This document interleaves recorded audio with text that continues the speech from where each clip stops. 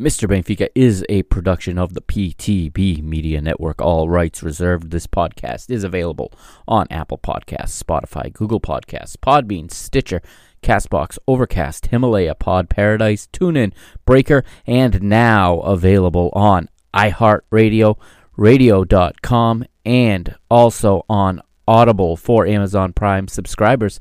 As always, select episodes available on YouTube and, of course, at www.mrbenfica.com. Please like, share, and rate the show on your preferred platform. Enjoy the show.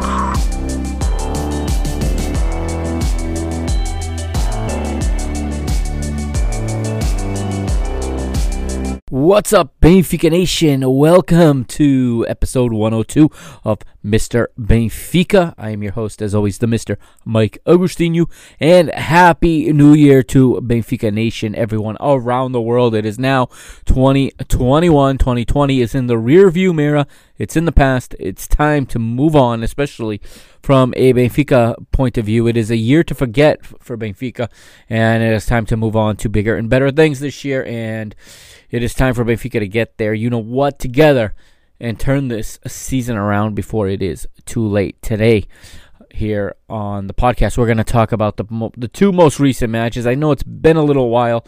You haven't heard from me. You heard from me earlier in the week regarding Benfica's women's team.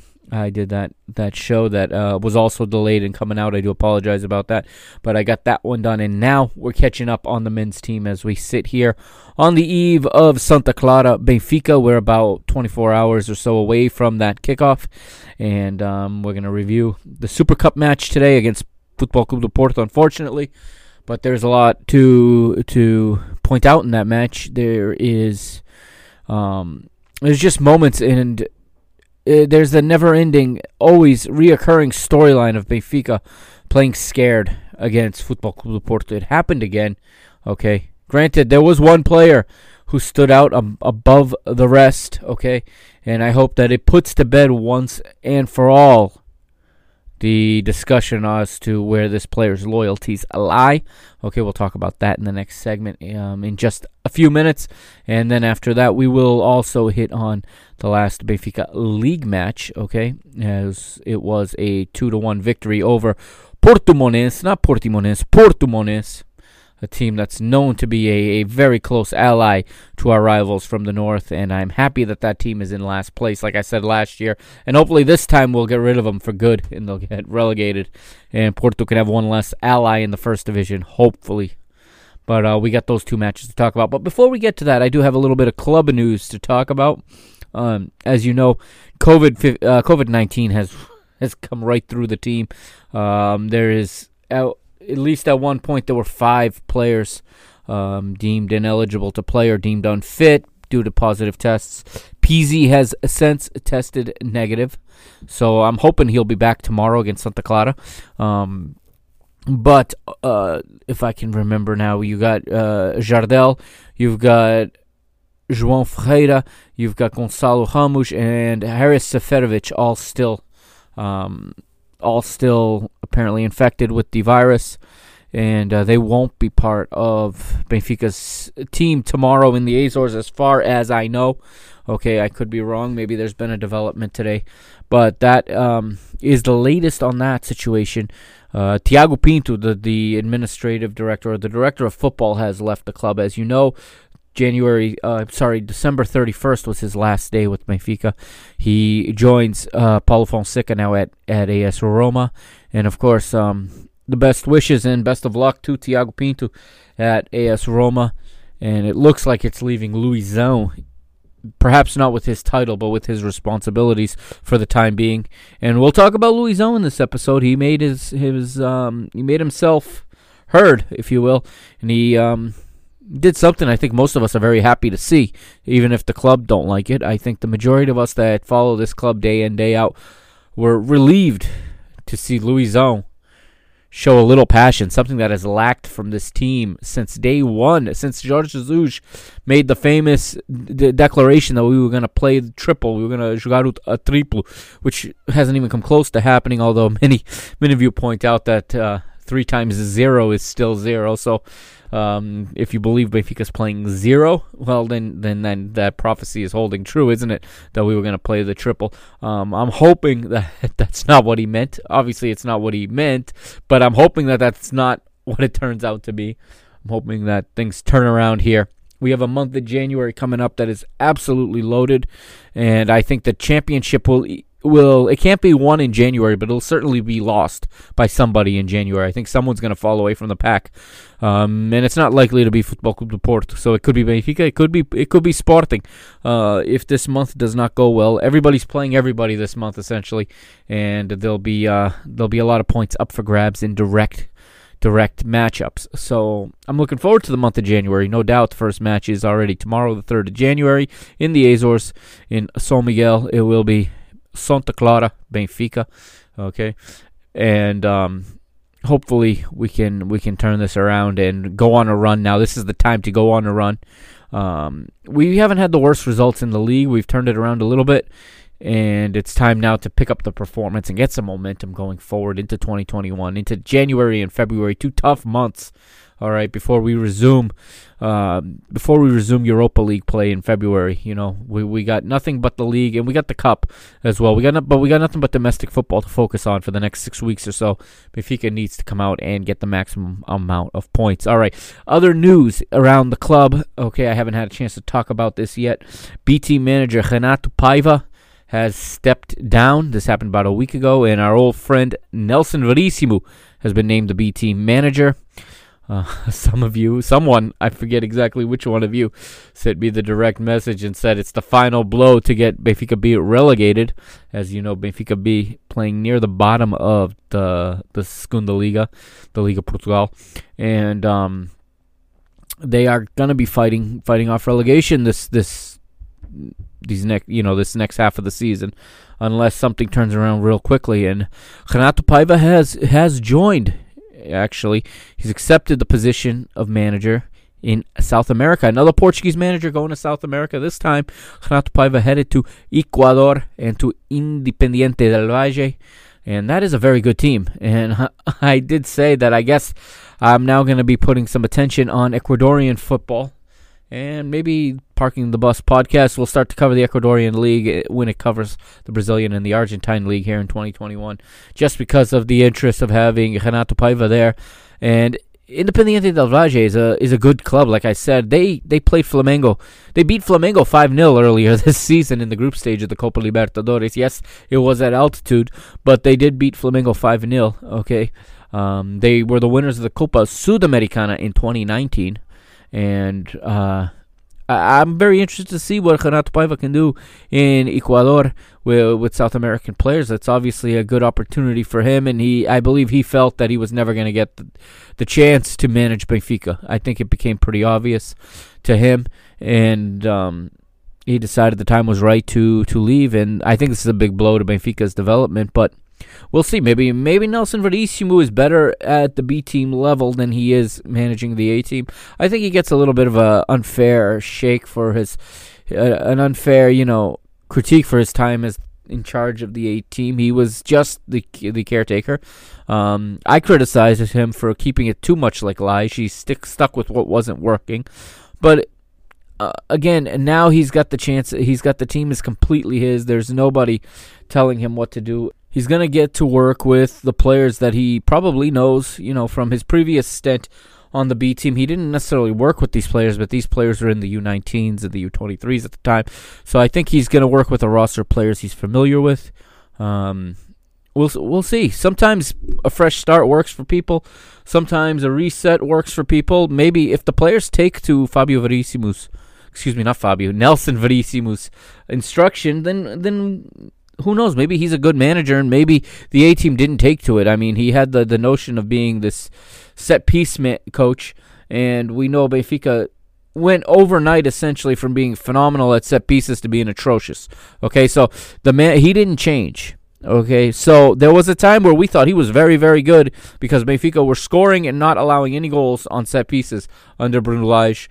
All right, through the course of last season and the disaster that it was, that grew to be a black mark on the team as they began to surrender lots of set-piece goals.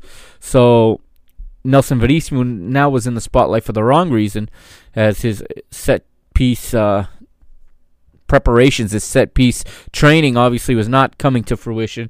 And then when he took over the first team as caretaker, Benfica continued to surrender goals on set pieces. So he was even more in the spotlight. And then, of course, his famous "it is what it is" comment really, I think, ruined his reputation with most Benfiquistas. And he's got some rebuilding to do, and maybe he'll do that in the B team now going forward. We'll see. But I think that the whole structure needs an overhaul. It's not going to happen. It would have been great with a different result in the election, because I think you would have had the overhaul we need. Like this, it's not going to happen. We're going to talk about Rui Costa. He's just not saying anything. He is being the good boy, staying true to Luis Felipe Vieira, knowing he needs Luis Felipe Vieira's support, most likely to take over the presidency at the end of this mandato, at the end of this term, this mandate. And he really looks like someone who doesn't want to upset the boss right now. And that's disappointing, but you can certainly understand that maybe he feels once he's the man in charge, once he's the president, if he is even fit to be president. I mean, a lot of us wanted to see him as president, but he's not helping his reputation right now. He's not helping his legacy as a Benfica legend for being so passive in everything going on with the club. And then, of course, Luizão is the guy to stand up and to speak up and to maybe deliver the talk that most of us felt Rui Costa should have been the one giving. I believe I said this last season when it was starting to fall apart, and when I felt the club was just laying Bruno Lage out there to be massacred. They were just putting him out in front as a sacrificial lamb. I thought that Rui Costa needed to be the man to take over the talking, and he needed to be the man to, one, defend his manager and get behind his players and motivate his players to turn this around. His word brings a lot of weight. He is a legend of Portuguese football.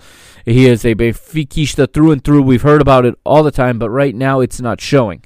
I don't doubt that his Benfiquismo is in question.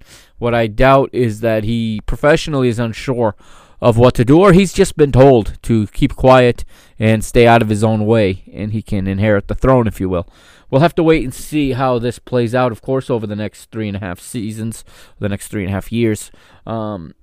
But I am disappointed right now with Rui Costa as vice president. I mean, he seems to just be there as a face of somebody that knows football to represent the president. And I would have liked to have seen Rui Costa be the one given this emotional talk after the match to the players. I like that Luizão did it. I'll get to it after we discuss the match.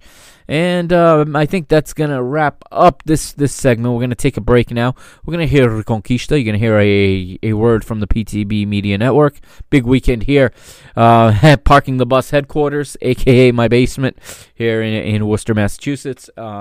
We're relaunching, if you will, or re-debuting. It's going to be Season 2 of Parking the Bus.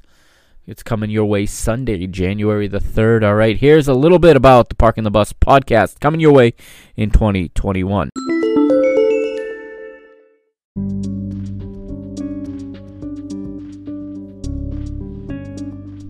PTB Media Network presents the Park in the Bus podcast, coming back right at you for Season 2, dropping January 3rd, 2021, and it is a new format this season, multiple episodes per week, Parking the Bus podcast, covering all of your football needs across the world, and in 2021, coming to the Parking the Bus podcast, the FIFA World Club Cup, Euro 2020, Copa America, CONCACAF Gold Cup, CONCACAF Champions League, Major League Soccer, Liga MX, Brasileirão, as well as the Premier League, the Championship, WSL, Ligue 1, Serie A, Bundesliga, and La Liga, all coming your way in 2021 on the Parking the Bus podcast, only on the PTB Media Network. So whether you prefer Apple Podcasts, Spotify, Google Podcasts, or any other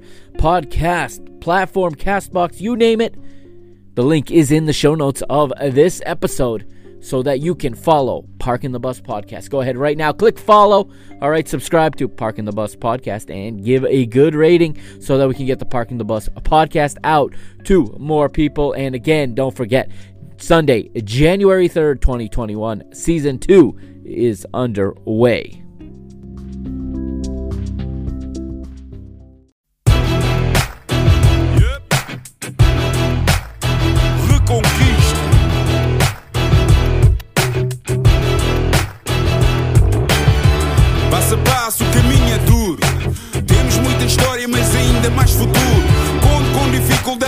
Jornada sofrida, a glória da vitória tem que ser bem nutrida. Na reconquista do que é nosso por direito, que não fique por fazer o que podia ter sido feito. Se queres a nossa força, sabes que estamos contigo. Em casa ou fora, nós somos o eterno abrigo. Sabes que estamos contigo. Nós somos o eterno abrigo. Ouve a nossa voz, o querer de todos nós. A fé que não se explica. Carrega Benfica, carrega Benfica. Ouve a nossa voz, o querer de todos nós. A fé que não se explica. Carrega Benfica, carrega Benfica. Ouve a nossa voz, o querer de todos nós. A fé que não se explica. Carrega Benfica, carrega Benfica. Ouve a nossa voz, o querer de todos nós. Manto sagrado é peso pesado, não o carregas sozinho, em cada esquina há um vizinho. Sente o carinho, do Algarve até ao Minho, o vermelho pinta a tuga e é isso o teu colinho. Na reconquista do que é nosso por direito, que não fique por fazer o que podia ter sido feito. Se queres a nossa força, sabes que estamos contigo. Em casa ou fora, nós somos o eterno abrigo. Sabes que estamos contigo. Nós somos o eterno abrigo. Ouve a nossa voz, o querer de todos nós. A fé que não se explica. Carrega Benfica, carrega Benfica. Ouve a nossa voz, o querer de todos nós. A fé que não se explica. And welcome back to Mr. Benfica, episode 102. You can follow the show on Twitter at Benfica Mister, on Instagram at Mr. Benfica, on Facebook at www.facebook.com/Mr. Benfica. Of course, you can get this and all the other episodes on www.mrbenfica.com, as well as some other content, some written content. And as always, the live standings are there as well at mrbenfica.com. I will have them updated tomorrow after Benfica's match. Which is tomorrow afternoon. Benfica travel, like we said, to the Azores to take on Santa Clara. After that match, I will update the standings on www.mrbenfica.com. And don't forget, of course, you can always check out the YouTube channel for some past episodes as well. So let's get started. This is our new year, like I said. This is episode 182. If you remember this time last year, the final episode of 2019 was episode 46, and I set myself an objective to record 50 episodes in 2020, and happy to report back that I exceeded that goal greatly. If you just count the Mr. Benfica episodes, there was 54 episodes, if my math is correct. which is more than one per week on average, which I'm very, very pleased with.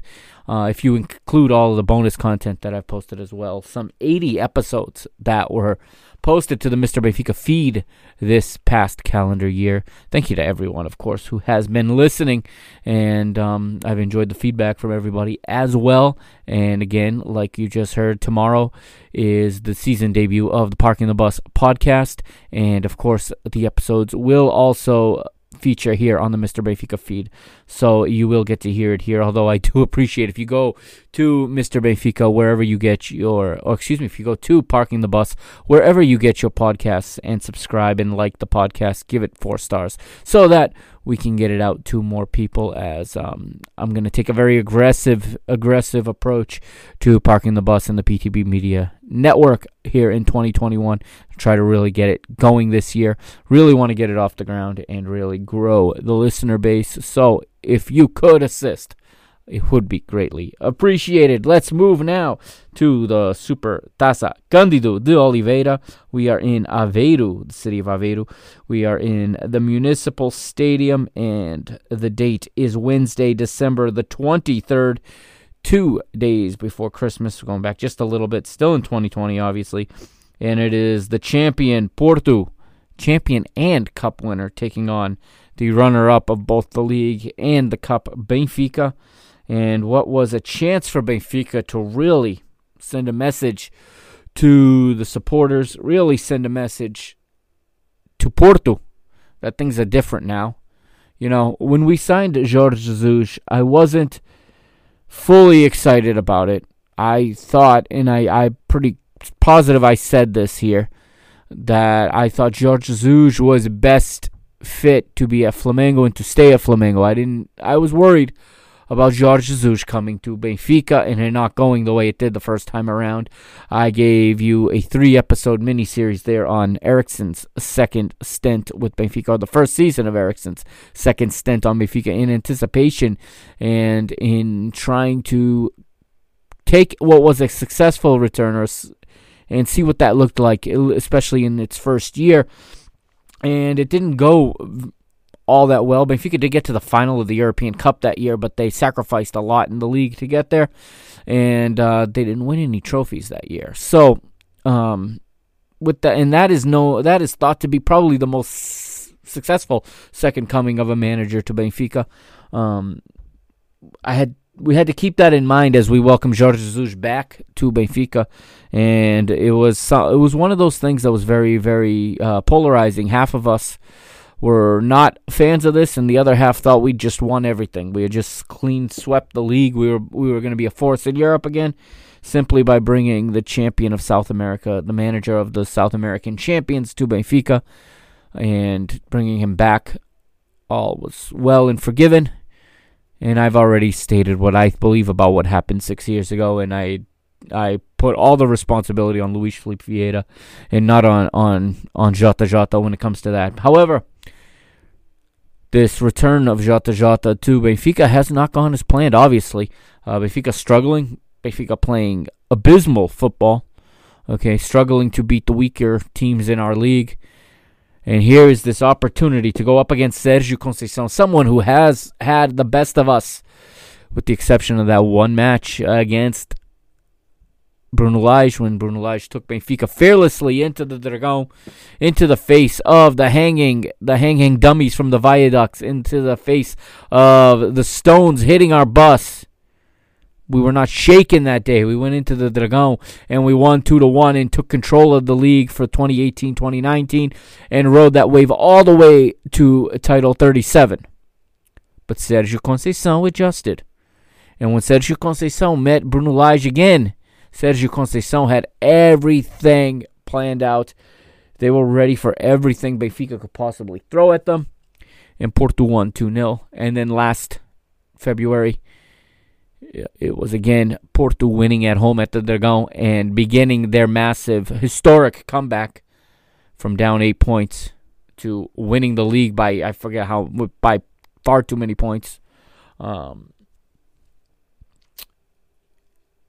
if you take that one match where Bruno Lage took the boys in there and won at the Dragão, yes, Benfica had beaten Porto earlier in the season, by the hand of Rui Vitória, under the tutelage of Rui Vitória. But that was a match in which we were overwhelmed. We countered, we found a goal, and we hung on for it. You go back the last decade. There's a Benfica that takes on Porto that is just plain scared. Benfica come into this match afraid, and I don't understand it anymore. I thought with Jorge Jesus we were going to be over that and we were going to go in confident no matter what had happened. We know in these matches you can throw form out the window. None more evident than the times, even during our run to the Tetra. How many times did Porto beat us? More times than not in those 4 years. Porto either beat us or drew with us. We won very few matches over them in the 4 years of the Tetra. There was the 2 that we won the year of the first year of the title, the year of course, the 11 Eusebius. I think we'd beaten them. And no, we didn't win 2 actually. We won the home tie that year. The following year, if I'm not mistaken, we beat them twice. But then we have outside of that year where we beat them twice in 18-19. One, somewhat by chance. 2, because we caught Benfica on a roll like never before.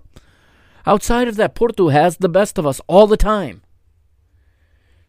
And I said this before the match, and I said this if you read the article, the blog post that I put up on MrBenfica.com.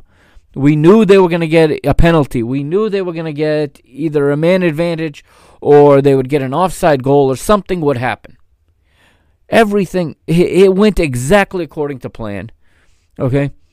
Jorge Jesus, I know he had minimal options at his disposal. Okay, no Pizzi, that's a huge blow, especially the way he'd been playing right now. Yes, I know Pizzi's history against Porto is not very good. But I guarantee you we're a better team with him than without him. And again, Rafa puts in a good start to the match, but then he gets figured out, as Porto always does. Whether it's through Casa Rafa, whether it's through hunting him down, whether it's through making a couple of changes. Sometimes they switch outside backs. They'll have him switch sides. They know where he's going to go. And after the first phase of the match there, the first, 20, 25 minutes or so, they adjusted. We didn't. Of course, the referee is...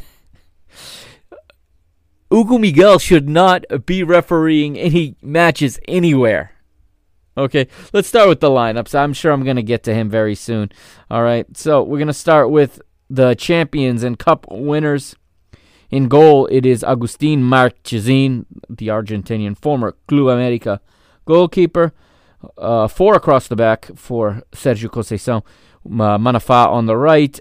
Mbemba and Pep, the central defenders. Remember, Jorge Jesus had said in the press conference he was certain Pep would not play. Well, there he is, coming back from injury, rehabbing like crazy just to play this Super Cup. And Zaidu is the left back. In midfield, formidable midfield, very strong, very difficult, very, let's be honest, a very bad matchup for our midfield. Otavio on the right, Sergio Oliveira and Mateus Uribe in the center with Tecatito on the left. Up front, a couple of Bash brothers. I mean, Porto, no matter who they get, their forwards are Bash brothers. It's forwards that love to press and challenge, and they always finish their challenge whether the ball's there anymore or not.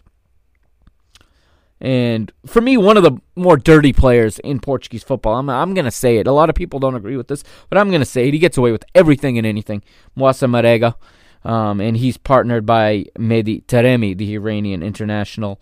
All-time world record holder for the number of penalties drawn in half a season, no doubt. As he's also been elected captain of Iran's Olympic diving team, obviously. Mehdi Taremi. And that is the 11 for Porto. Jorge Jesus responds with these 11. Odi in goal, also in a 4-4-2. The right back, Gilberto. Otamendi and Vertonghen, the central defenders, with Grimaldo on the left. Midfield, okay, the Rafa will get the start on the right side with Weigl and Tarapt in the middle. And Everton on the left. Up front, Luka, Waldschmidt, and Darwin Nunez are the pair that are selected. Of course, Seferovic, not an option. for Jorge Jesus. And these are the 11 Benfica came up with. Very little can be criticized about it because, there's so few players he had to choose from. And you can see on the bench very few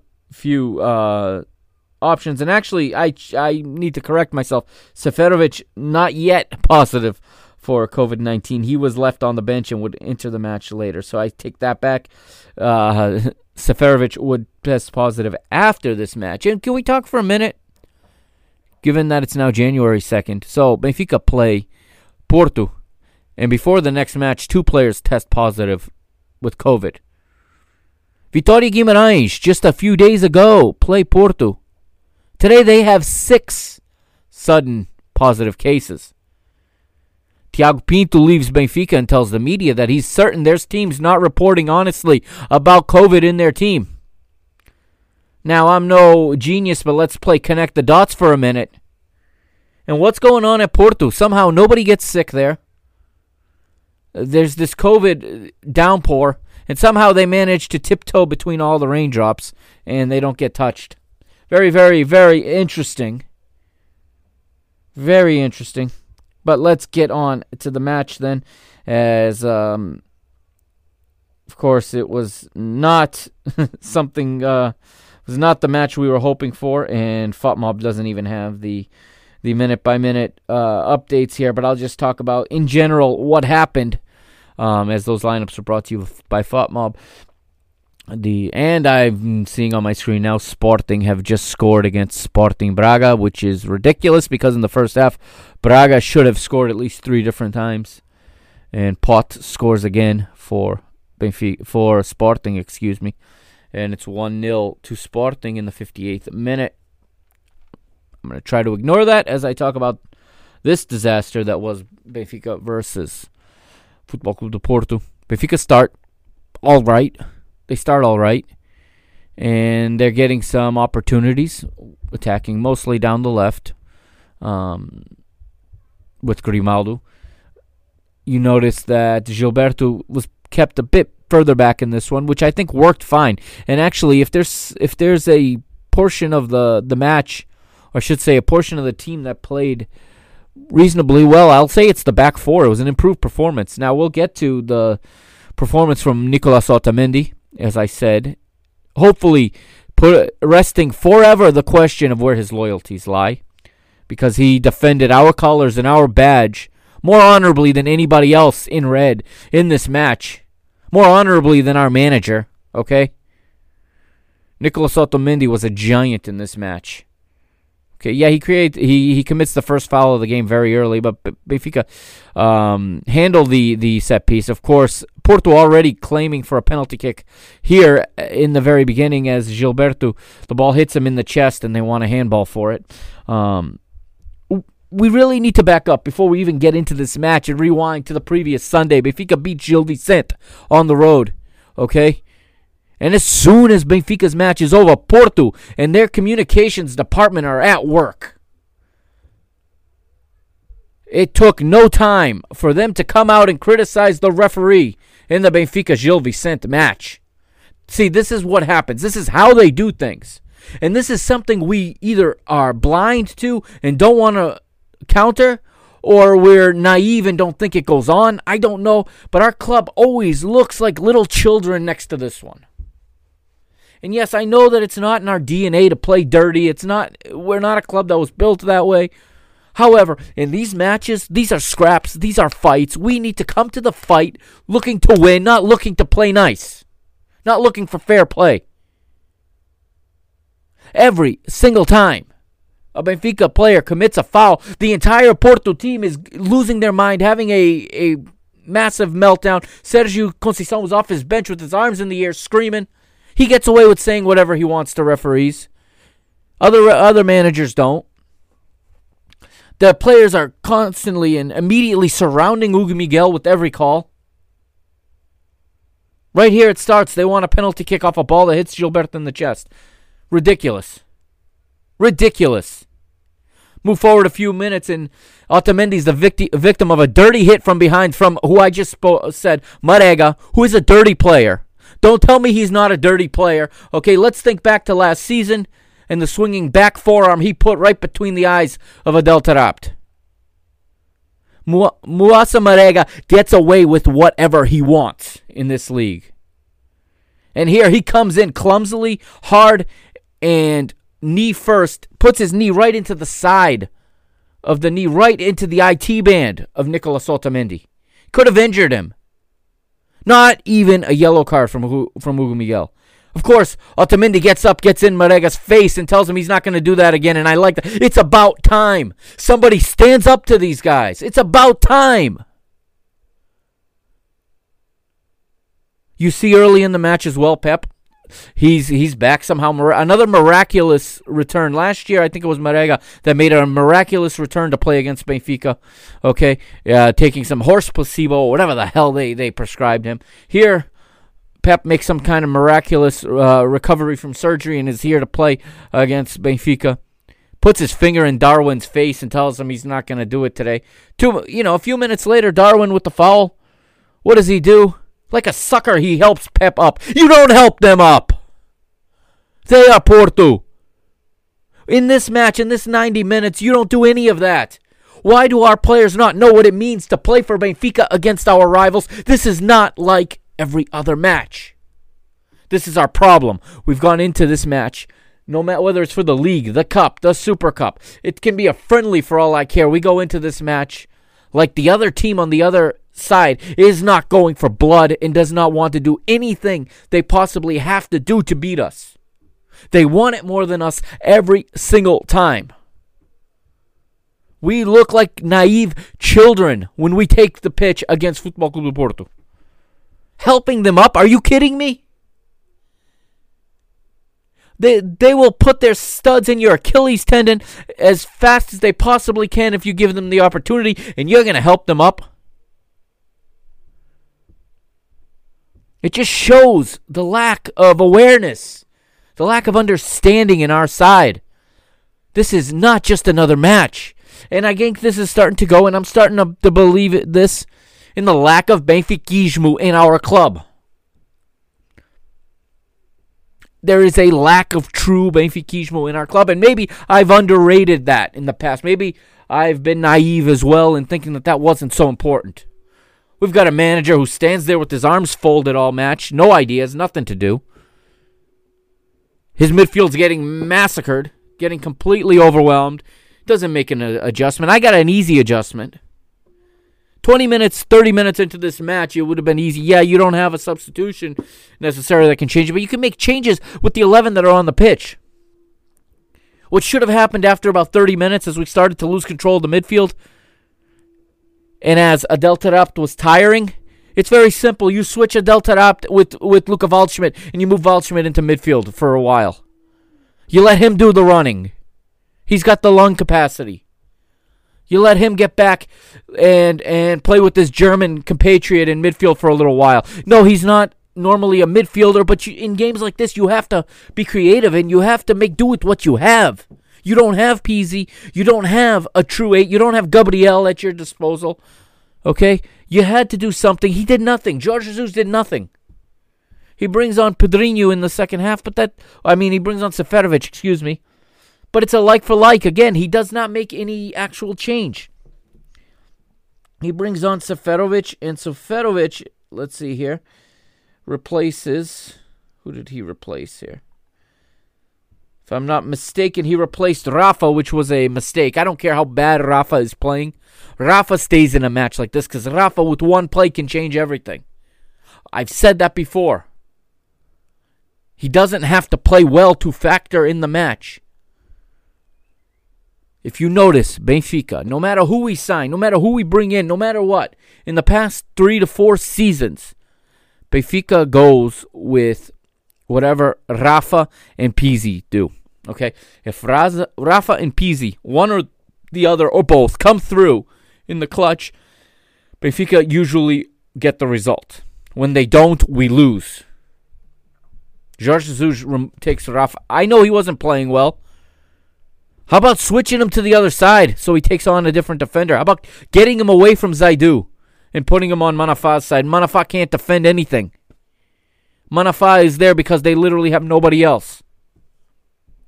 Why not try that a little bit more? Why is Everton always staying on the pitch? Everton has needed to be sat for some time. Not because he's not a good player, but it's just not happening. He's doing the same thing over and over, and the other team knows what he's going to do. He's going to come down the left, cut to his right foot, and try to shoot or do something, and they're ready for it. They've got extra help there, ready for it. What do? We make no adjustment at all. We continue to do the same thing over and over and over. And I'm going to criticize Jorge Jesus here because his substitutions lately are all like for like, and that accomplishes nothing. Other than possibly getting tired legs off of the pitch and fresh ones on, the opponent does not have to make any adjustments. They just know a different player is coming on to do the same thing. Now, why? When he brought on Seferovic, this is what he should have done. And I'm getting ahead of myself here. So let's move back to the first goal for Porto, okay?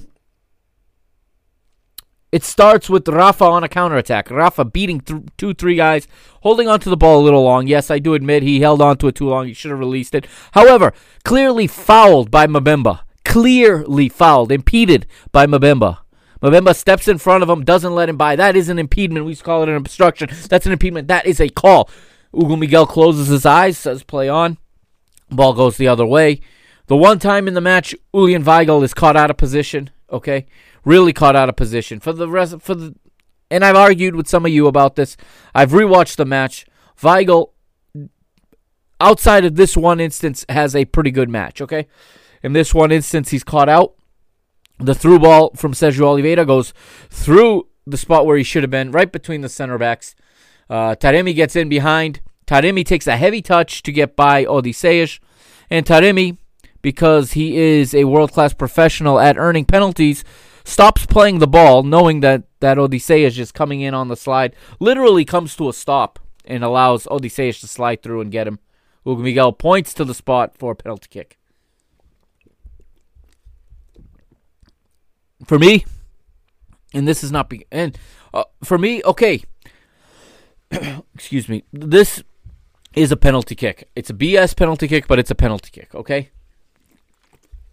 BS in the sense that it used to be that if you stop playing the ball, that it's not a penalty kick because you need to play the ball in order to get the foul. That's not the case anymore. In the world that we live in, with VAR and with, video replay with referees analyzing, okay, there's contact, sure.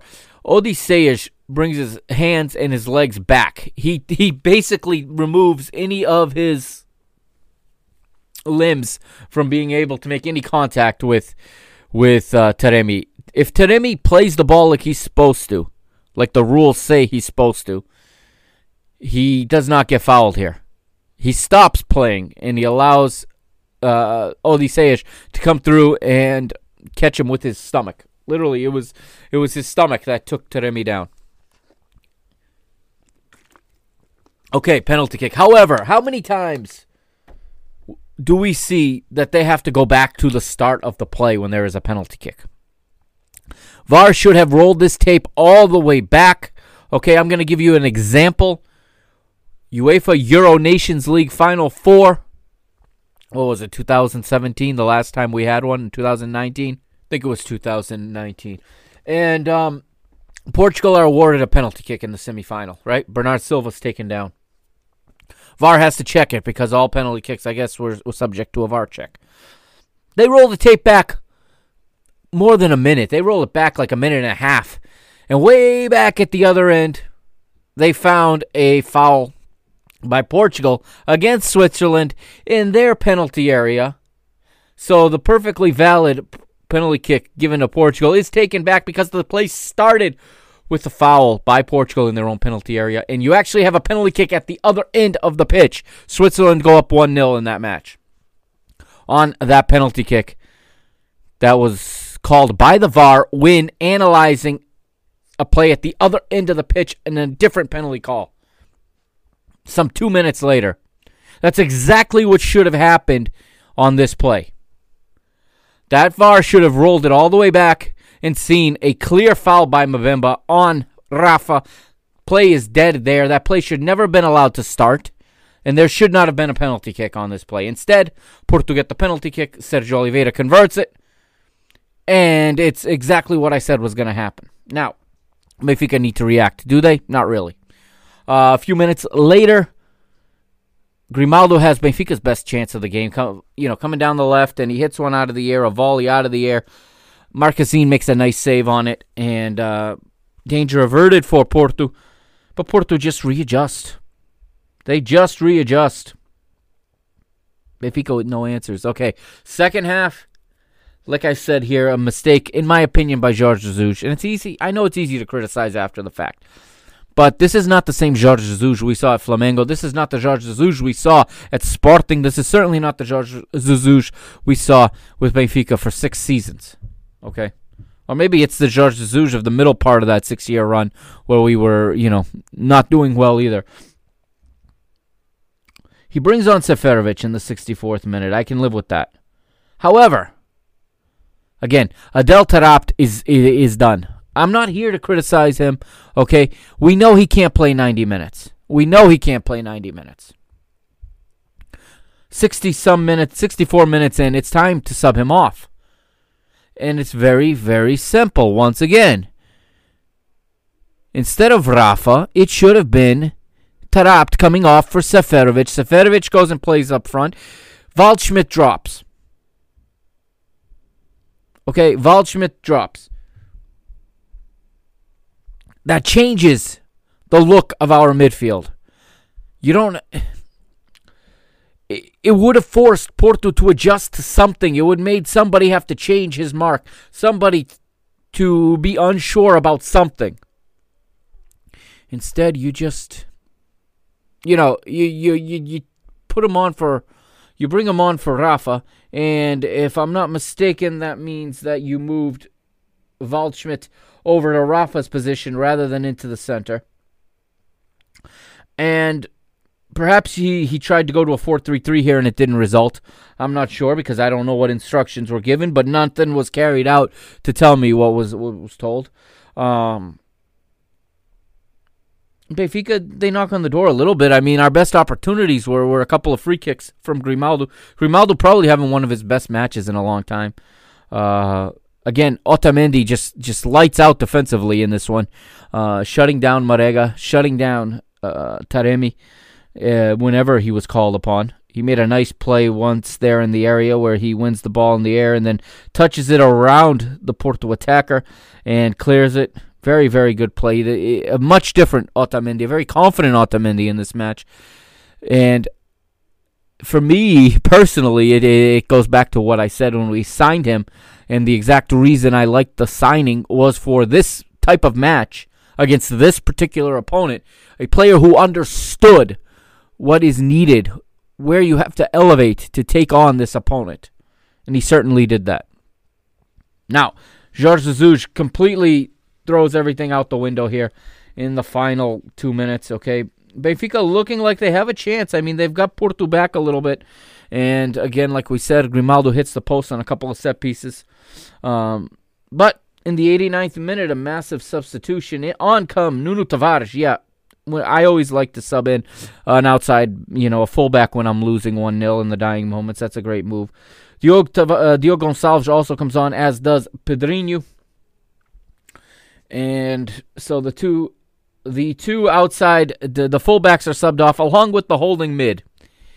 And the commentator on RTP had the prophetic call when he said, literally, Adel Taarabt agora o último, or what did he say? He said, o último na linha defensiva do meio campo, whatever, something along that line. The last line of defense in the midfield, the new holding midfielder, Adel Taarabt.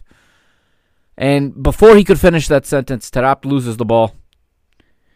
And he gives it away. And then he goes for a tackle that he does not successfully complete. He ends up on the ground. And what's the guy's name? It's Marco Grujic of Porto just runs right through him, powers through him, dishes it to the left. Luis Diaz is there, and the Colombian makes it 2-0. And that's game, set, match. And for the 11th time in 12 Super Cups between these two teams. Porto win. They win the Super Cup for the record 22nd time and for the 11th time against Benfica. And this is just, here we are, a team that has spent 100 million, and we hand a treble over to our financially incompetent rivals. It's just mind-blowing as to how bad things are going right now.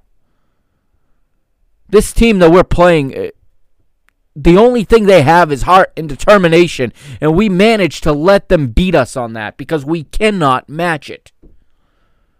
They have a midfield that is absolutely destructive. We have one that's absolutely soft. Fluffy, even. It's very, very disappointing, very disheartening to lose to this team again this way. This was what was not supposed to happen with Jorge Jesus. He's here specifically for matches like this. And I don't want to hear Jorge Jesus complain and make excuses about the players that were at his disposal. If you don't have subs, you make changes with the players you have on the pitch. He didn't do that at all. He didn't change anyone's position. He didn't swap anybody. He didn't change formation. And then he comes up with the idea of switching fullbacks. What? I don't know. I can't even begin to imagine what was going through his head, if anything. So let's move to the post-match now, and the TV cameras. We're rolling as Luizão, in the place of Thiago Pinto, starts to give the Benfica players the verbal lashing that they deserve. Okay? I disagree. I'll go on the record and disagree with anybody who says this should have happened behind closed doors. No, it shouldn't. It should have been going on behind closed doors for months. Nothing has changed. There is no difference optically to this team that played in this match to the one Nelson Verissimo put on the pitch in the cup final in August. Zero difference. So yes, the time for talkings behind closed doors are over. Luizão sends a message loud and clear that this isn't good enough. If Jorge Jesus is not going to do it, if he's too much of an ally of the president to criticize anything, because nobody says anything in this club. It's like they're afraid of being exiled, because they probably are. Well, not Luizão. That performance is not acceptable. That performance is embarrassing. And someone needs to say it. And if it's not going to be the manager and it's not going to be the vice president, I'm glad it's Luizão. And I'm glad it happened in front of the TV cameras. You know why? Because people like myself and those of you listening and everyone who cares about this team and everyone who pours all of their free time into watching these matches, sometimes not even free time. Some of us take time off of work to watch these matches. We pour our heart and soul into this club. It's good to know somebody in there gives a damn. Because it's starting to feel like we're the ones that must be wrong and must be missing something. Because we see a team not improving. We see a team with piss poor effort. A team with excuses. Okay? We see a team that is levels, unimaginable levels below where they should be. But we see the power structure. We see the manager, the director of football. We see the president all act like everything's okay. Like everything's, everything's on course. Everything is going according to plan, right? Oh, yeah, according to plan. And, we say it's not in our DNA to be like Porto. We're not going to play dirty. We're not going to complain about the referees. We're not going to harass. You know what is in our DNA? You know it's become part of our DNA? Losing to Porto is part of our DNA, and it's something we need to correct. So if we have to change our approach a little bit, that's what we have to do, unless we're happy, being righteous and losing all the time. I'm not. I would like to see my players go in, studs up a few times, and send a message.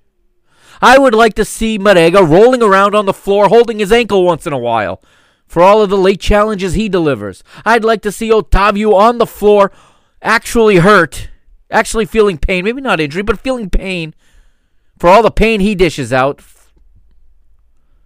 I'd like to see my team stand and fight with the bully and not be afraid.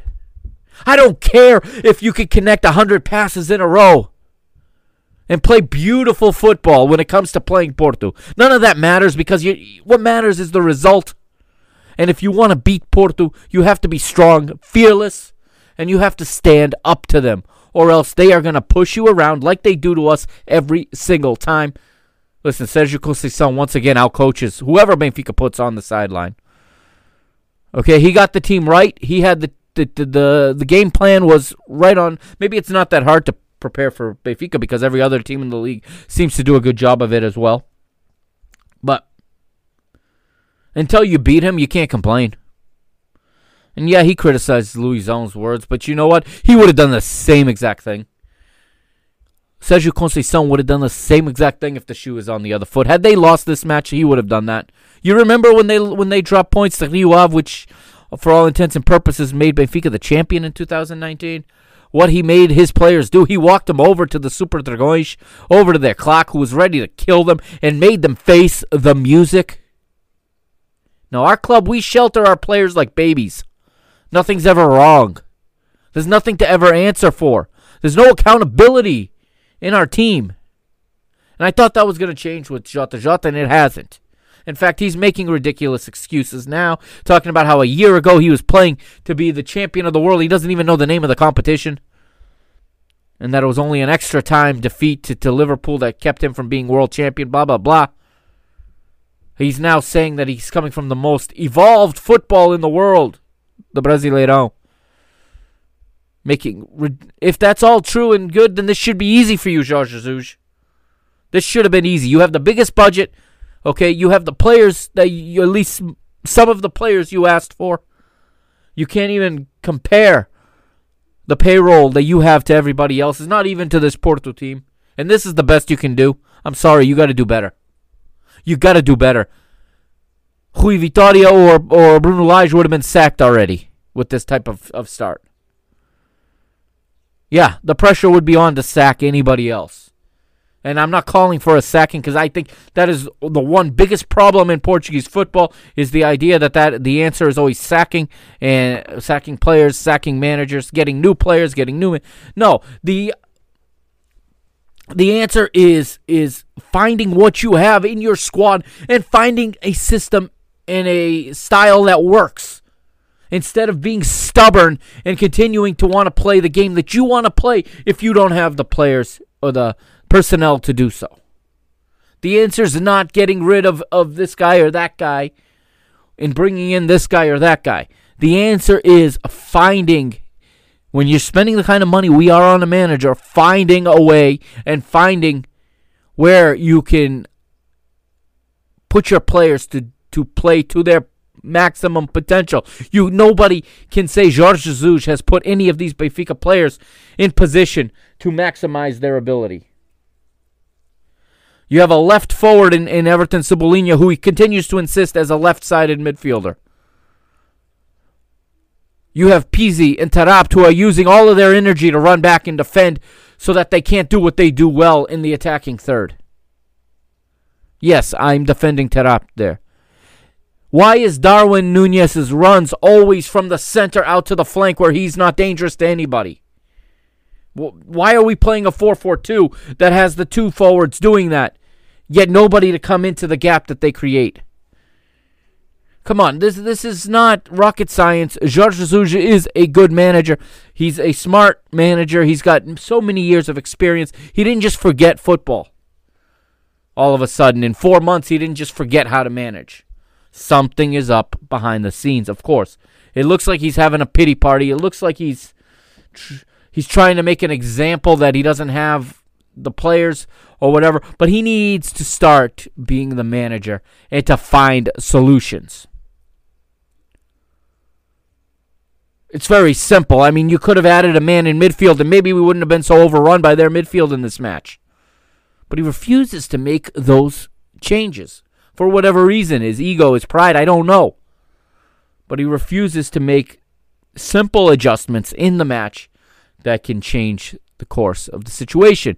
Now, everybody, like I said, I've been having some discussions with some of you on Twitter regarding, had a few regarding regarding Weigl in his place in this team, and I don't think the answer is to get rid of him.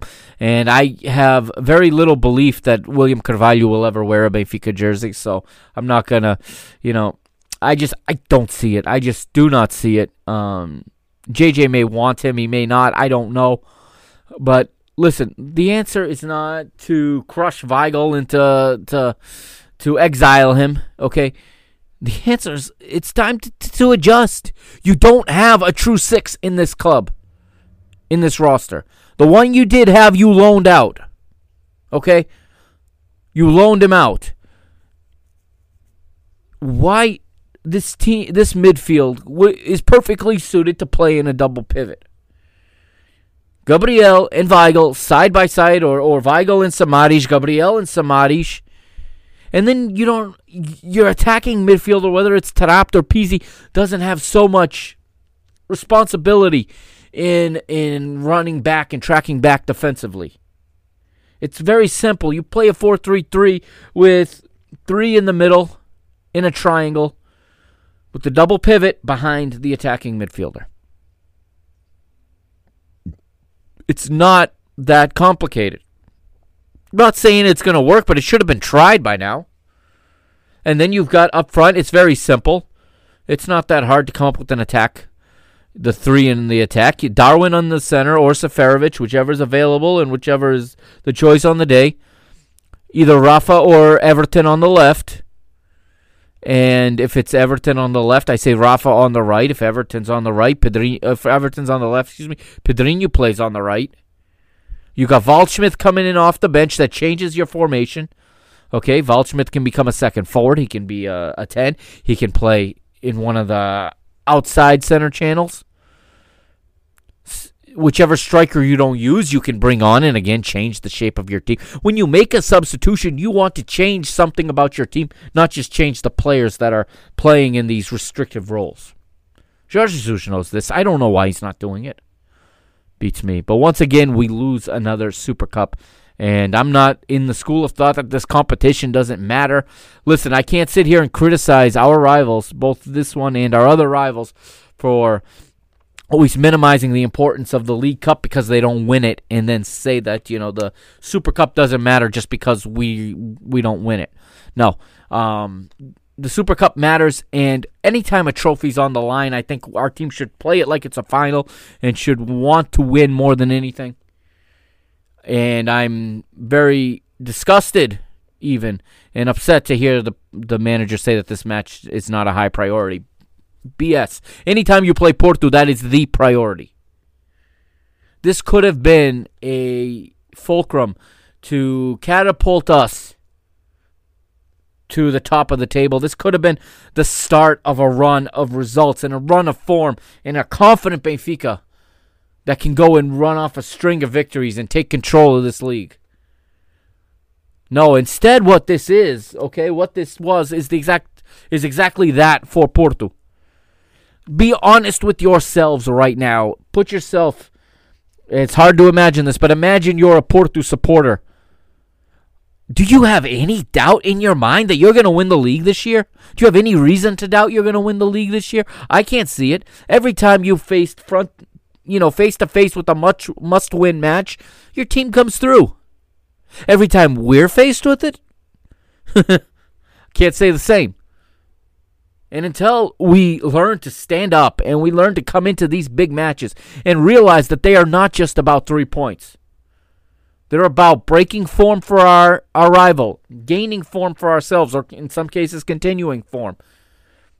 Listen, last year, Porto beating us at the Dragão killed almost a year's worth of unbeaten, or a year. I think we had gone a year with 1 loss in the league.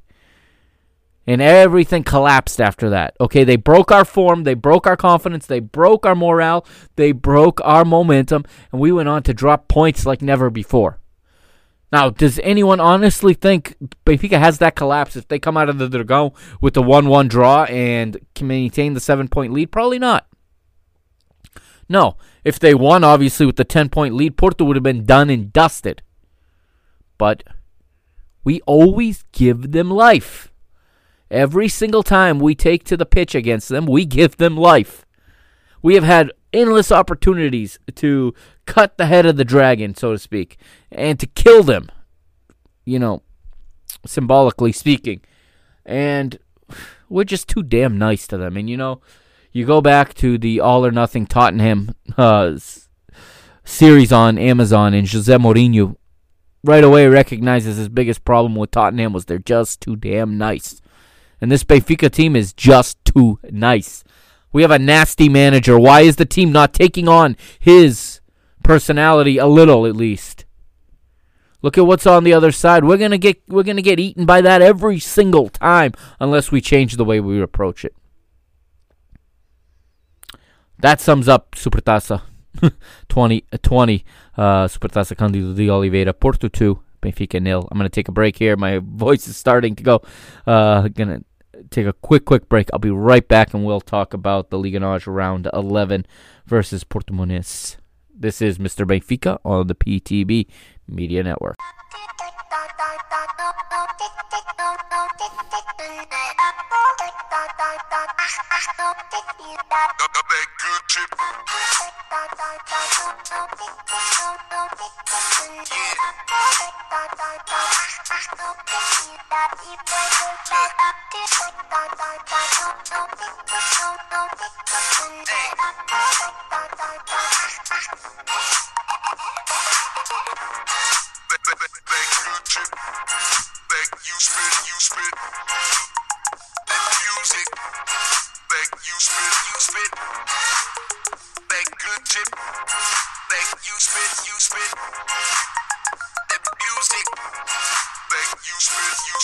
I hate the music business, the way your bully's gifted.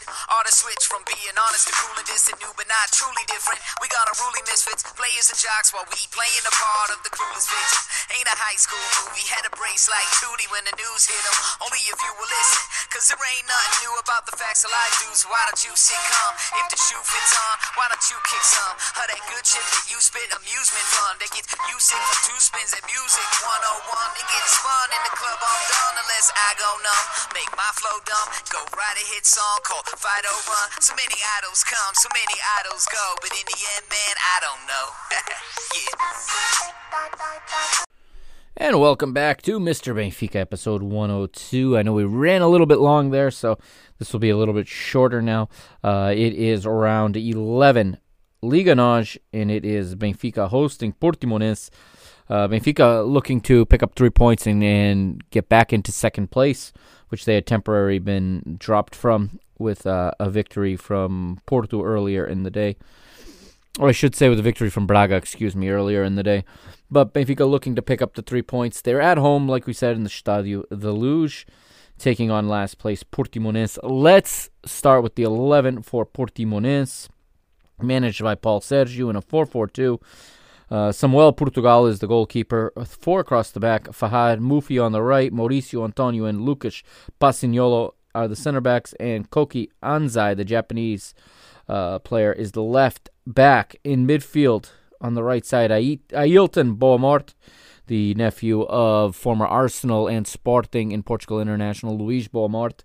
Denner Clement is the center midfield, along with Willian, and Falicande is the left-sided midfielder. In attack, 2 up front, Fabricio partners with Luquinha, the Brazilian. Jorge Jesus' 11 for this is identical to the 11 that took on Futebol Clube do Porto at midweek, so it's Odisseias Blacodimo in goal. Gilberto is the right back. Otamendi and Vertonghen the center backs, with Grimaldo on the left. Midfield again anchored by Julian Weigl with Adelterapt in front of him. Rafa to one side, Everton to the other, and Waldschmidt partners with Darwin in attack. And let's move ahead here and look at the match as it would play out. And, of course, as we said, Benfica needing to send a statement in this match, certainly, as they'd come off the loss. And the Benfica Nation's looking to see how the squad was going to react. There was a lot of polemic, a lot of controversy throughout the week about Luizão's, words and Luizão's display he ends up being defended by the manager in the coming days, and he says that Luizão is part of the technical staff, and Luizão is well within his rights to do and say exactly what he did. Excuse me. And so it would be good for Benfica to put this to bed. And Benfica comes out looking good, actually. In the first 30 minutes, I agree with Jorge Jesus in his post-match comments that those were the best first half. That was the best first half Benfica have put together all season. I agree with that. The first 30 minutes were very good. And it gets started. And in the first minute, there's an attempt already missed. Benfica right off the bat. Waldschmidt with the header from the center of the box, getting on the end of a Grimaldo cross as he misses just to the right. And then we move forward just a little bit to the 11th. 10 minutes later, Darwin with the left-footed shot from the center of the box, but he misses left as he gets on the end of a cross from Grimaldo again. But in the 12th minute, it would be the first one, and it will be Darwin Núñez getting on the end of a play completely built by Rafa. And Rafa slots it across, and Darwin Núñez in the center of the box, all alone, slots it into the empty goal, thanks to the work of Rafa Silva. And Benfica take the lead. And 2 minutes later, Benfica again, and it's Waldschmidt again. This time a right-footed shot from the center of the box that was saved in the bottom right corner by the goalkeeper. And it was another play that was set up by Rafa Silva.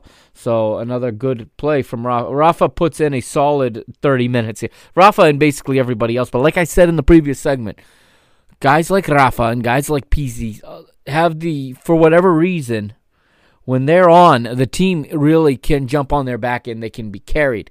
The problem is when they are not on, nobody else assumes that role, and the rest of the team is just incapable of taking over that role of just, carrying the team or buoying the team even for a short time. 18th minute, and Vlaco Dimos with a nice save as Luquinhas of Portimonense has a left-footed shot from outside the area, but Odysseus holds his ground, reads the shot correctly, puts himself in perfect position, and makes the save. 18th minute still. Okay, less than a minute later, it is Darwin Núñez with a right-footed shot from the right side of the box, but it's high and wide after being set up nicely by Waldschmidt. We move ahead, and we're in the 22nd now, and it is Rafa with a right-footed shot from the center of the box. Buries it in the right corner. Another good play from Rafa from the Portugal international, the 2016 European champion. And he adds to his tally, so it's a goal and an assist for Rafa in this one. And Benfica lead 2-0, 20 minutes in, or 22 minutes in. And they keep up the pressure. And in the 29th minute, Portimonense's Falicande goes into the book for a foul on Rafa, as Rafa continues to get just hacked left and right. And this is everybody's plan for dealing with Rafa, is just to kick him and to grab onto him and to try to wrestle him down. Once he gets going, they know they cannot catch him. We move ahead, and we have a yellow card again in the 33rd minute. It's Willian from Portimonense fouling, guess who? Rafa, once again, a victim of a foul. 35th minute, and Grimaldo with a nice left-footed shot from outside the box, but it is saved in the top right corner. 37th minute, and Ailton Boamort will win a free kick in Portimonense's attacking half, but it will come to nothing as it is dealt with and cleared by Otamendi. 37th minute, though, Otamendi called for a foul, and he will go in the referee's book. And this is a horrible call. Okay, I want to talk about this for a moment, and I believe his name's Luís Martins, the referee. And it is Boamort who gets away with it here. Otamendi sliding, okay, as Ailton is breaking down the left. Otamendi with a sliding challenge. Ailton Boamort proceeds to step on Nicolas Otamendi as he's sliding by him and go down. This referee this is the second time now he's done this to Otamendi. It happened in his debut against Farense, in which Otamendi is fouled, and the foul is called against him for a penalty kick. A absolutely brutal, remember the brutal debut for Otamendi. And this referee was a big reason for that brutal debut, because Otamendi was actually quite good, aside from being fouled and giving the ball away on a play. He was fouled and then a penalty that was not. And again, here's a foul that is not. He's stepped on. He does not commit a foul, but sees the yellow card. And Otamendi picks up his 5th yellow card and is suspended for tomorrow's match against Santa Clara. Now, at first I was pissed, but looking at the matches coming along, I think this was the best match to sit out, okay? Perhaps in this match he would have even taken one on purpose to be able to be back in with a clean slate for the big matches coming up in January against, Sporting, Porto, Braga, I think is in there as well. So it's a good, it's 6 one half, dozen the other, and it's Otamendi will miss the next match, which it's dangerous because of the lack of depth we have right now at the position, but it gets that out of the way before some of the bigger matches. And we go to halftime on that as Lucas Pasignolo takes the right-footed free kick from outside the box, but he misses left. Danger averted. Referee blows for halftime. In the half, Paulo Sergio sends on Anderson Oliveira, replacing Fali Conde, and also sends on Beto to replace Fabricio. And Benfica come out of the team room at halftime, and it looks like they're already playing to get to the 90th minute and to just, slow the game down and to just see it out. And that's disappointing because Benfica are a team that need to get going. They need to score goals. They need to score. They have players who struggle in front of goal, and the only way to get out of a slump is to score. Yes, Darwin picked up a goal. He needs a hat trick. These are the type of games where he needs a hat trick to get his goal-scoring mojo going, to get his feel for the ball, for his feel for the goal back. But the team really lacks the ambition to do that in this match, and to be honest. And we see a tired team as well. We see, and again, a tired Adel Taarabt.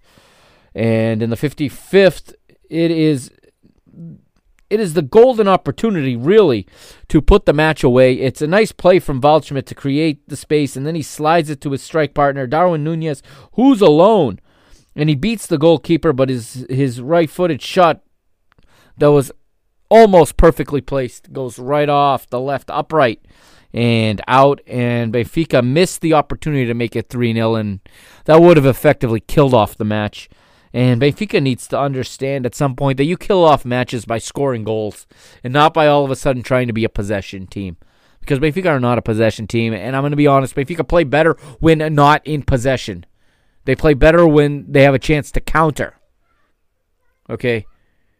There's a reason most of the teams we play against decide to cede possession to us and want to sit in low-lying deep blocks. Because we're not good at playing that game. Okay, so with that, substitution is made in the 60th. Pedrinho's on. Waldschmidt is off. I didn't really... I don't know if Waldschmidt asked to come off, but I didn't think he needed to be... That was the right substitution to make at that time. Again, I feel like Everton is the one that needs rest. Everton is the player you're going to need to be at his best in the upcoming matches. If anyone needs to recover some, it's Everton Cebolinha. But he's left out there once again, and it looks like he is going to play no matter what for Jorge Jesus. Benfica start to really lose control of the match here, start to cede it a little bit. The match loses a lot of interest as there's not much going on, and in the 69th, it's a substitution for Portimonense. Júlio César enters, Ailton Beaumort exits, and Luquinho with another opportunity in the 70th minute. He has a right-footed shot from the center of the box. It's close, but it misses just to the right. We have the play coming up in the 75th minute, and it is Beto running down his left side in the left center channel. Just a step or so inside the penalty area.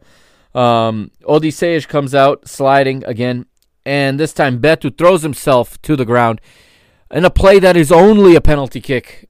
Beto must have thought he was wearing Futebol Clube do Porto. He was wearing a Futebol Clube do Porto shirt because that's the only team that would be awarded a penalty kick on that play. Instead, the referee puts Beto in the book for Portimonense on a dive. And no, that's not a penalty for me. And it remains 2-0. And some more substitutions, 78th minute. Chervi comes on, Grimaldo off. Once again, Jorge Jesus can't let a match go by without subbing off the fullbacks.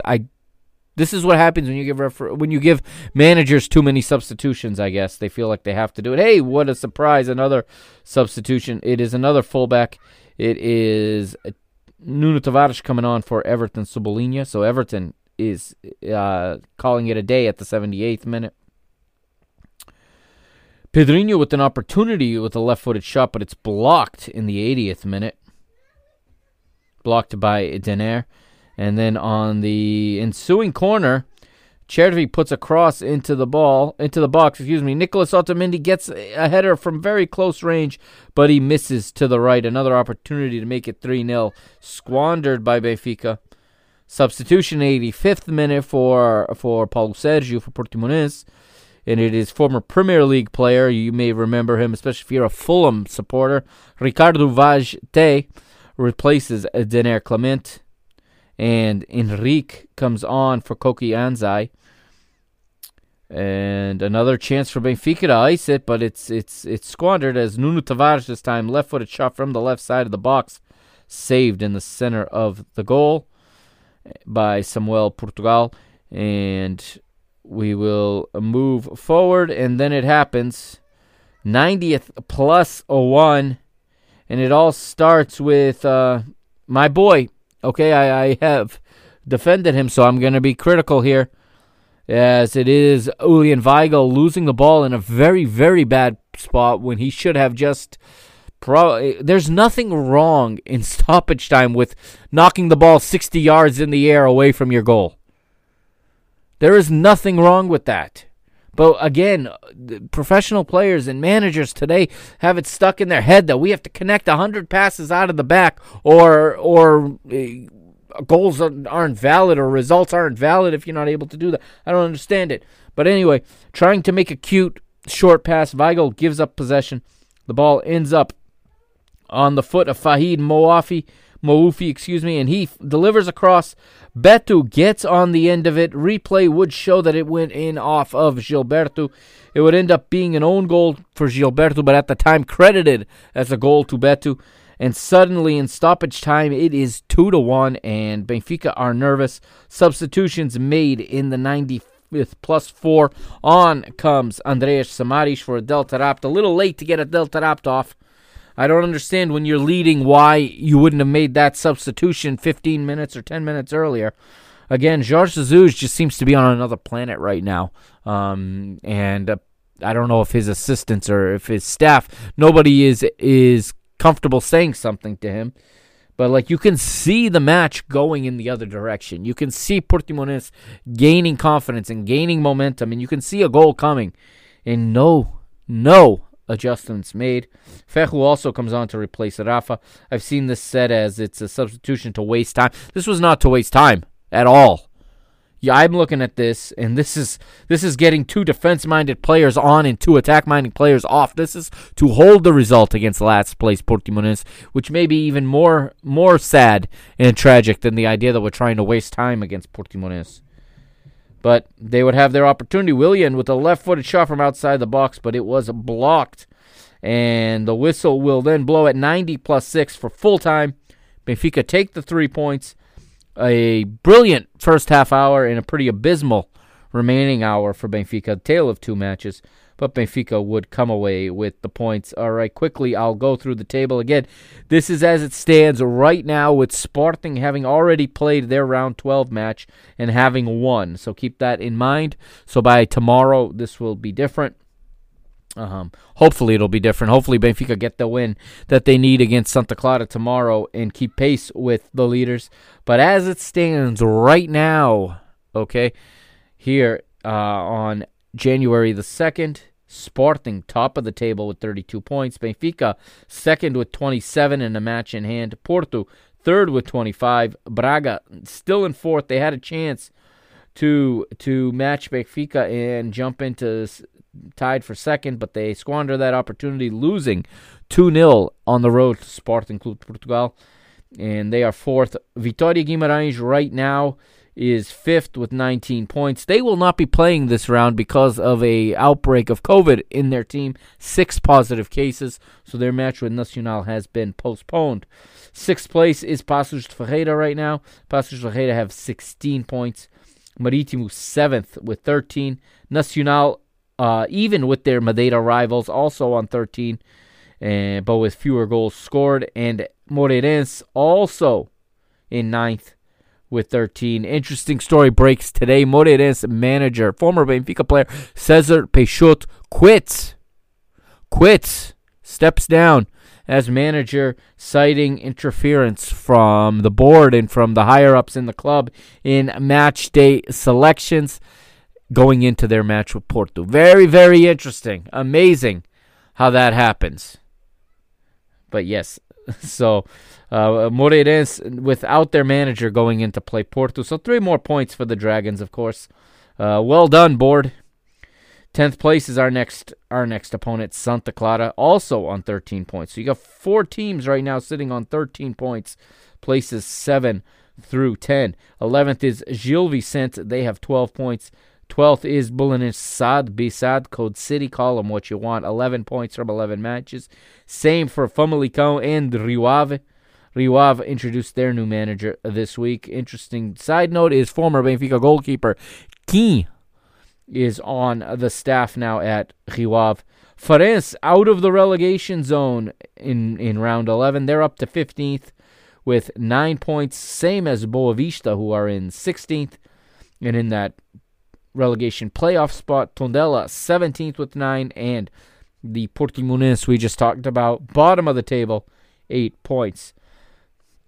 So the matches coming up this week, I should say, actually that's for Benfica. Let's talk about what's coming up for Benfica here in January real quick before we go this week. So we have Sunday, January the 3rd, as we said, tomorrow. It's a 12 o'clock kickoff here on the East Coast of the United States. 5 p.m. in Lisbon. I believe that's 6 p.m. in São Miguel, as it's Santa Clara hosting Benfica. Then Thursday, January the 7th, later this week, Benfica hosting Tondela at home in a round 13, of the Liga NOS. And then next weekend, there is no Benfica match. Instead, Benfica will play Tuesday, this gets interesting. They'll play Tuesday, January the 12th, okay, on the road at the Jubileira against Estrela da Amadora in the Portuguese Cup round of 16. And there will be a Taça show next weekend to break down everything, or later this week, to break down everything that's coming up in the Taça. So keep your eye out for the Taça show. And then Friday, January the 15th, this is the calendar gets nutty. So Friday, January the 15th, 4 p.m. here on the East Coast of the United States. That's 9 p.m. in Portugal, continental Portugal. Benfica travel to the Dragão to take on Porto once again in what has to be a much better performance and where Benfica absolutely have to get a result. 5 days later, January the 20th, Benfica will play Braga at the Magalhães Pessoa in Leiria. That is the semifinal of the League Cup. And they are scheduled to play that Sunday against Nacional at home. That is, of course, that will be rescheduled if Benfica win that semifinal of the League Cup against Braga, because the final will be played that Saturday, the 23rd, if Benfica advance. And then Sunday, January the 31st, Benfica close the round, or I should say close the month, with a trip on the road, across town, across the Escudo Circular, to league leader Sporting. Benfica have an enormous amount of tough matches here in January. And if Benfica don't perform and don't get results, they're going to kiss the championship goodbye in this month of January, mark my words. And I'm not trying to be negative, I'm being realistic. Benfica really have to answer the call, and they really have to deliver in this month if they want to come out of this month with a chance to win the 38. However, if Benfica control their own destiny, if they win the league matches, they'll be sitting pretty atop of the league, and there's no doubt about it, going into February. So that's where we sit right now in Liga NOS with the entire round 12 to play. I'm not going to get into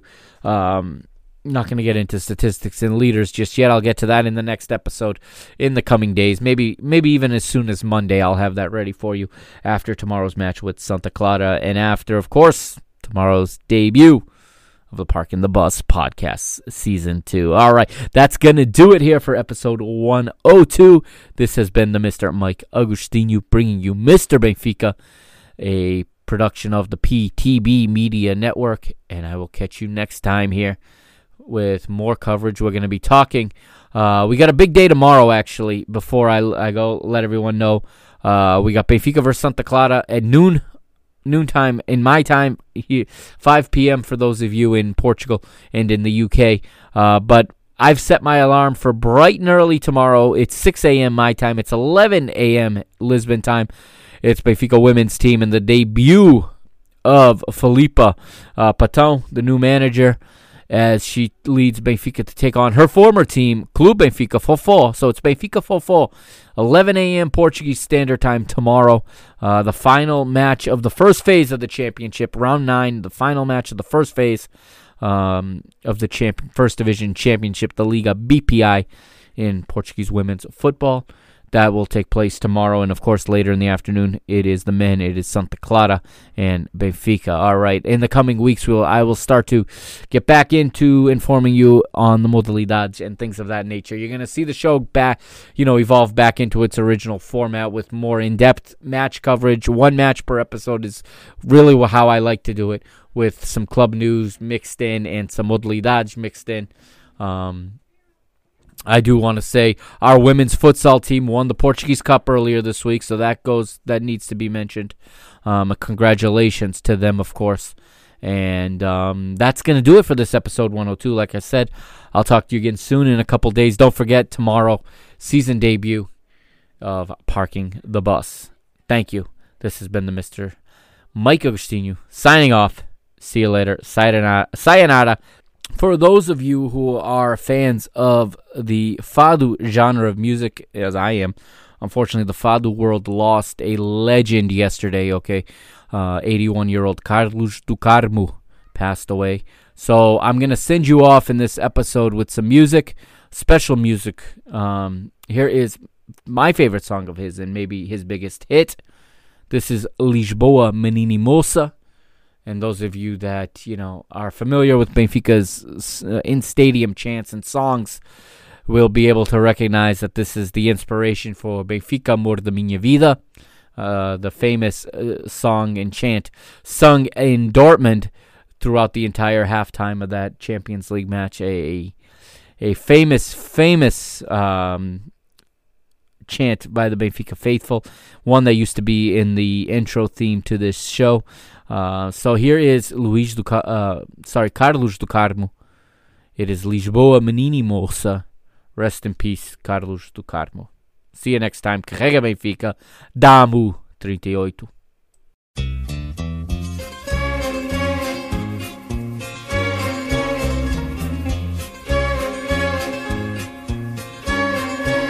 No castelo ponho cotovelo, em alfama descanso o olhar, e assim desfaço no velo de azul e mar.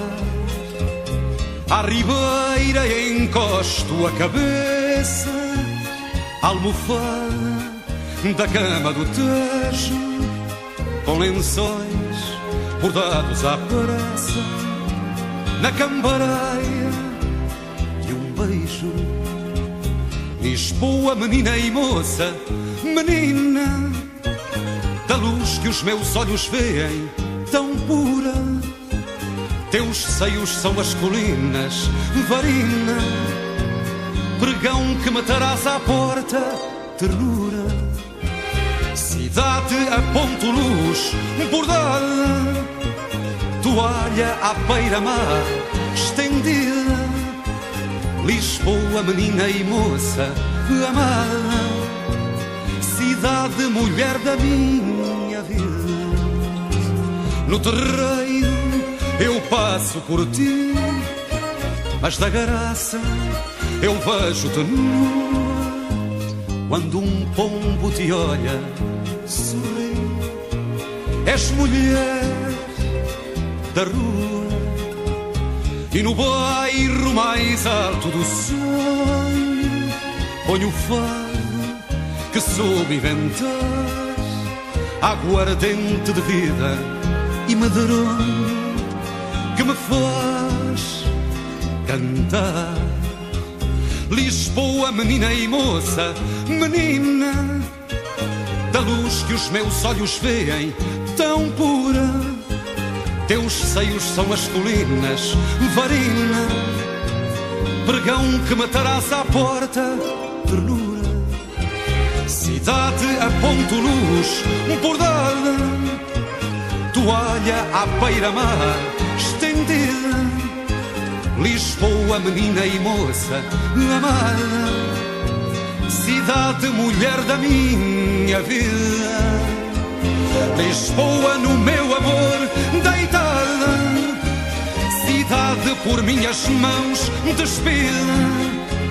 Lisboa, menina e moça amada, cidade, mulher da minha vida.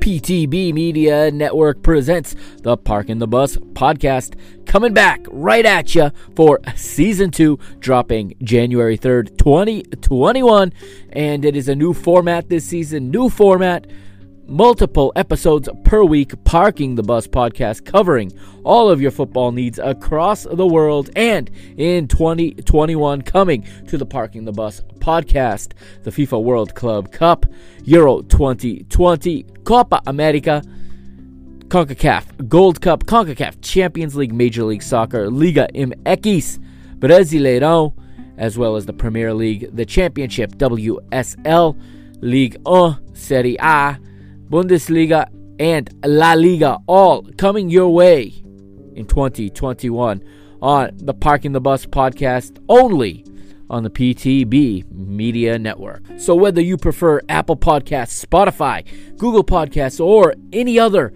podcast platform, Castbox, you name it, the link is in the show notes of this episode so that you can follow Parking the Bus podcast. Go ahead right now, click follow. All right, subscribe to Parking the Bus podcast and give a good rating so that we can get the Parking the Bus podcast out to more people. And again, don't forget, Sunday, January 3rd, 2021, Season 2 is underway.